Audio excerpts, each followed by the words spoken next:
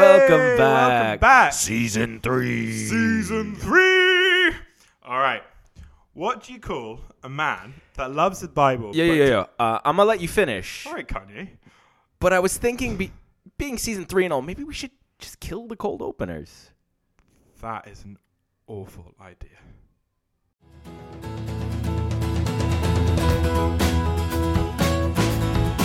Welcome to Holy Ramblings, Podcast about the important an often humorous reality of living a Jesus-focused. supernatural life.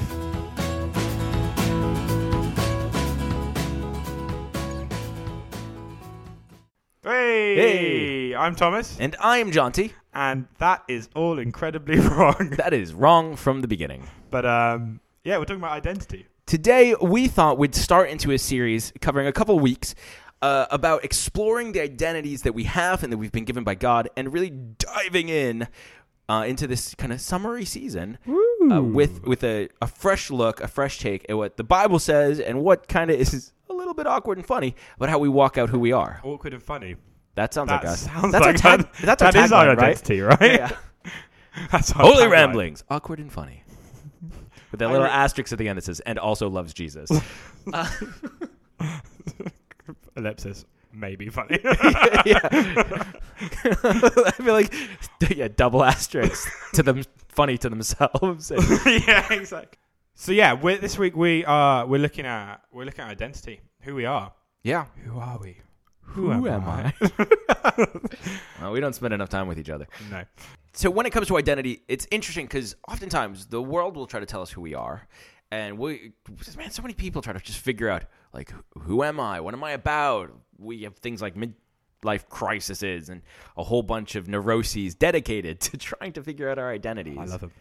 But one of the things that we've really come to understand, especially as followers of Christ, is that our identity is not something we have to wrestle with. It's not something we have to kind of go out and discover. It's actually something we've been given. We inherently are unique and inherently have these kind of characteristics given to us that make us special, and we already have our worth. Sometimes identity and worth tend to go hand in hand. Absolutely.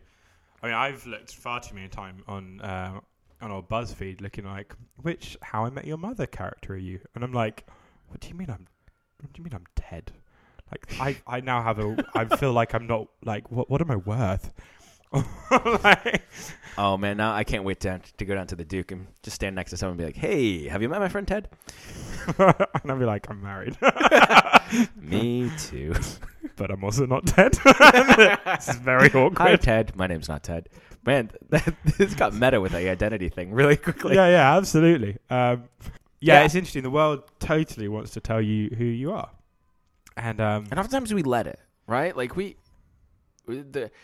let the world try to tell us, like, oh, if we wear this type of clothes, we're this type of person. If we wear this type of makeup, we're that type of person. I mean, I don't know if you wear makeup. I didn't want to. I'm very glad the rest. I didn't want to say can't anything, see but me you just right have now. a very, very healthy glow. Thank you very much. I worked on it a lot. But I mean, the whole concept of adverts is trying to tell us, like, if we had X, would be happy, would be fulfilled, would have our identity reassured. And sometimes the world tries to tell us, like, our identity is shallow as our features. And it's just so interesting how culturally this is a big question. And it is a big question because oftentimes we get it wrong and we end up living a life that is not meant for us. We pretend. You're so right with, adverts. Like, the amount of times I've been like, if I just get a new iPhone, I'd be so happy. And, like, I remember actually iPhone for me used to be an identity thing. Before I had an iPhone, everyone had iPhones, and I had a Sony Ericsson flip phone. Nice. Was it with the camera? It was Nice. awesome. It wasn't. And I remember just being like, man, like, I'm the only one without an iPhone, and it became an identity thing of. Like, it In convinced my- you for you'd me be it was. happier. Yeah, You'd be more fulfilled if you had an iPhone. absolutely. I'd be happier, And don't get me wrong, I have owned quite a few iPhones, but and I am happier. It worked. No. but it isn't. Stuff never does that, and we figured would take some time on ramblings to talk about these types of things, talk about what I mean, we can't tell you your identity, but we can tell you a little bit about us, a little bit how we kind of came to grips with who we are, a little bit of where we see Scripture helping us navigate that, and a little bit of the revelation we have of the character of God and how he instills identity into us. Because I guess God has all of the identity, right? Like, he is omni-identity, multiple identities. He's the identity dealer. But yeah, exactly. So I love the idea of, like, when we are born, he's like, I'll take a little bit of this and a little bit of that, like a little saucisson of this and a little sprinkle of this. I can think of identities. But it's interesting because, and we'll probably talk about this more in depth later, but the identity God gives us at that moment is a lot different than the identity we end up living out. Oh, yeah. And there's so many earthly and straight up like demonic reasons that we end up living like broken lives. Like the enemy hates the fact that we've been given such an amazing gift as the identities God's given us. So it's very interesting to see like this is a classic identity God gave, and then this is now me. And I'm like, all the things that I think are me, like my neuroses and my brokennesses and my fears, God's like, that's not really you. See, I would claim that identity is the biggest thing that the enemy can go after. Yeah. Because if you can go after identity, you can take out the person. I agree. You look at the Matrix. Like, if Neo doesn't know who he is, he can't ever be Neo. But he's the one. I know. He is the one. But he also had to choose to be the one. Right? He is the one. He is the one, and he chose it. Oh, I see where you're going with that. Oh. So it's not just being something; it's actually claiming it like and understanding choosing what it. you've been given and walking into it. Because he could have walked in there and been like, I'm the one, but you can shoot me. But he went in and went, I'm the one, and you can't shoot me. And, like dodge bullets. Absolutely. Does that, I does that originally Room wrote Ripley this- thing? If you haven't seen The Matrix, I mean, spoilers. No, you It's just go and watch it's like it. a 20-year film, man. Like, yeah. Older than that. No, it came out in like 1999, didn't it? Anyway. After that brief interlude, I was proven correct. This is true. So, I mean, one of the things we do here at Christchurch a lot is, and what we've been doing for many years now, is basically praying through and asking God for revelation of who we are. Yeah. It says Go back to the source. Go back to the source. It says in It says in the NIV. And other translations, I assume, because it's the Bible. So it says in the Bible. Yeah, that's a good place to be. Supplied by NIV. So in Psalm 139:13, it says, "For you created my innermost being. You knit me together in my mother's womb." And I love that because it just talks about how God really did know us. He knitted us together. Knit one, pearl two. Knit one, pearl two. I don't have enough knowledge of knitting. That's about all I had. I expended it. That was wonderful, and I can't wait for my jumper at Christmas. Yeah. It's gonna have one sleeve longer than the other, but that's the way my grand did it, and it's good enough for me. It's the way my arms look. So it makes sense. And God put you together. I can finally be me. God put you together that way. And yeah, I really love the way it says knitted. It does feel like that, like chef being like, oh, a little bit of this, a little bit of that. Yeah. And it's all who he is. I love that it says in Ephesians about how we are his masterpiece, created in Christ Jesus. We are these amazing people that are both so unique and so similar. Because that's one of the other things I love is we're unique is who we are. Like me and you are different, yet we come from the same God. We come from the same being. We look the same because we're twins. I've been wondering about that. We've all been wondering, and I just find that whole thing fascinating. So here at Christchurch, one of the things we do is we pray and we ask God. We're like, God, how have you created this person? And wait for him to say, as opposed to us being like, you know what? I think you're a massive geek, and God loves that. Now, God may say you're a massive geek, and I love that about you, Thomas, and because he does. You ran a comic book shop, but it's his voice over it being our thoughts and what we think, and therefore, because everything we have can be changed by the world and our situation. Yeah, and two major kind of principles when we go into this is understanding that the Genesis talks about how we're made in God's image.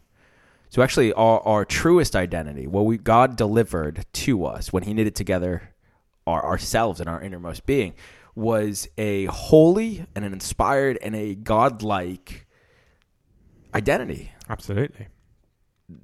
The reality is, between that and what we see now, there's been a lot. But the more we reclaim that identity, the more we ask Him, the more we step into what He says, the more we go to Scripture or the prophetic about it, the more we come in alignment with our true nature. And so it does that transforming us from the inside out. As we walk into our identity, we become more Christ-like, but we also become more us-like.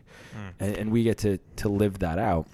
Think the sort of real version of Transformers. Bumblebee. Yeah. Yeah, Yeah. as you I transform. turned from a dirty car to a clean car. I don't know. I don't think that's Transformers. It just goes through the car wash. That's a bad Transformer if that's it. The broken Transformer to a functioning Transformer. I feel like that's every Transformer movie. Yeah, that is actually accurate. I also love the idea of you can scale it back because I would say I'm quite nerdy. I would say you're quite nerdy in the best way. In a great I am way. nerdy in the best way. And I really enjoy it, and I think that's I do actually genuinely think that's a God-given trait. But then you scale it back and you go, all right, therefore God's nerdy. I'm like, awesome. God has a nerdy streak. He's super nerdy at times. I love it. I mean, He is the one that created the fathomless universe, the with all the different quirks and different things going on. If you look up at the stars, these nebulas and black holes and these obscure things happening, like binary star systems. If I came to you and I was like, hey man, how you doing? You're like, you know what? I have 300 different languages I've made up. I'd be like, wow, that's nerdy. And yet God's like, all right, you're all speaking the same one. Let's just split you up here. Yeah. Give you all these. I've already come up with them. Here you go. Yeah. Have fun.